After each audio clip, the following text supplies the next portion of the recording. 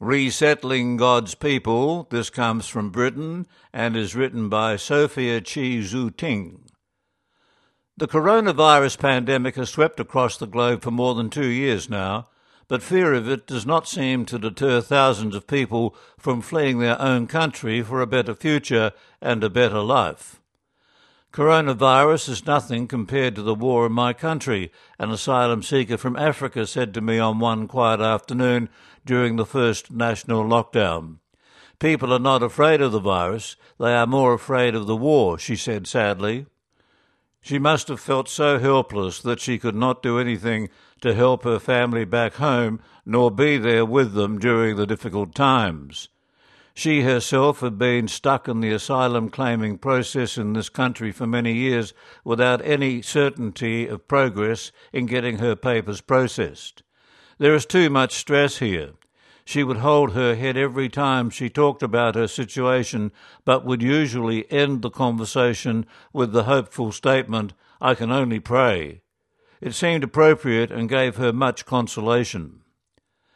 Derek, a young man with a good job in his country, decided to flee Iran to seek a safer place to live where he could freely express his thoughts and religion. He walked thousands of miles day and night for months, leaving everything behind, readily risking his life on the journey in order to find a new life.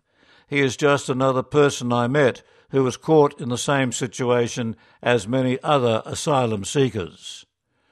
Derek is not alone. Thousands like him have lost hope in their country and left their home behind. Some were trying to save their own lives. Many hoped to join their family, while others hoped to bring their family over for a reunion once they had settled in the country. Those who have successfully crossed the English Channel go on to seek asylum. Setting foot on new land may be a joyous moment, yet to claim a legal document to live the next minute and hour in the country is to dice with fate. They live on a paltry allowance of £20 a week, relying on donations and charities, and many have waited for years to get their papers before they can even start looking for a job. The recent Nationality and Borders Act 2022, which tackles what it calls illegal immigration and enables citizenship to be removed without notice if it is not reasonably practicable, is just adding fuel to the fire.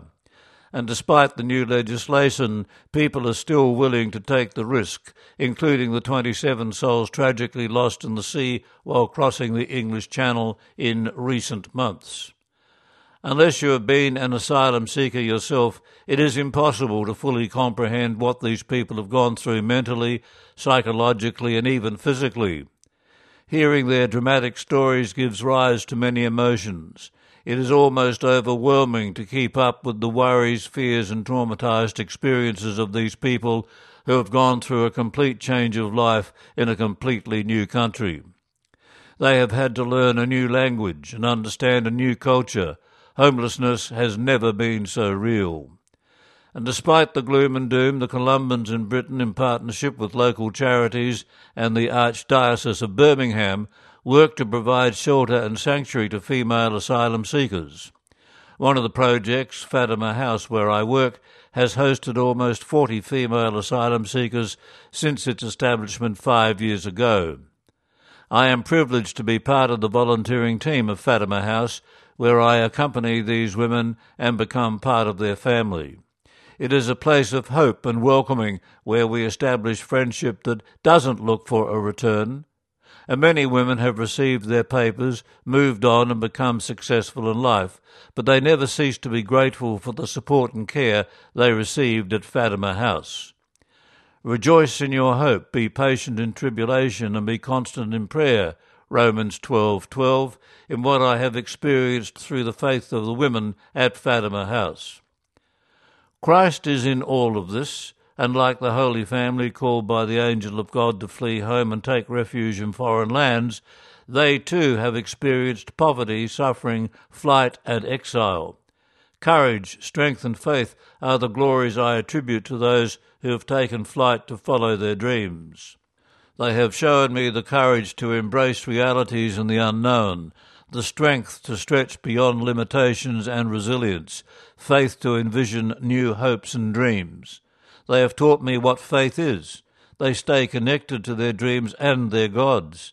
They have brought heaven closer to earth, where God never fails to attend to any person in despair, not even a person who is considered a stranger and a non-believer. To know them and listen to them is to better understand and know God, who is love. They have taught me to partake in the fullness of humanity and life, because we too were once asylum seekers. And that article was written by Columban lay missionary Sophia Chi Zhu Ting from New Zealand and lives and works in Britain.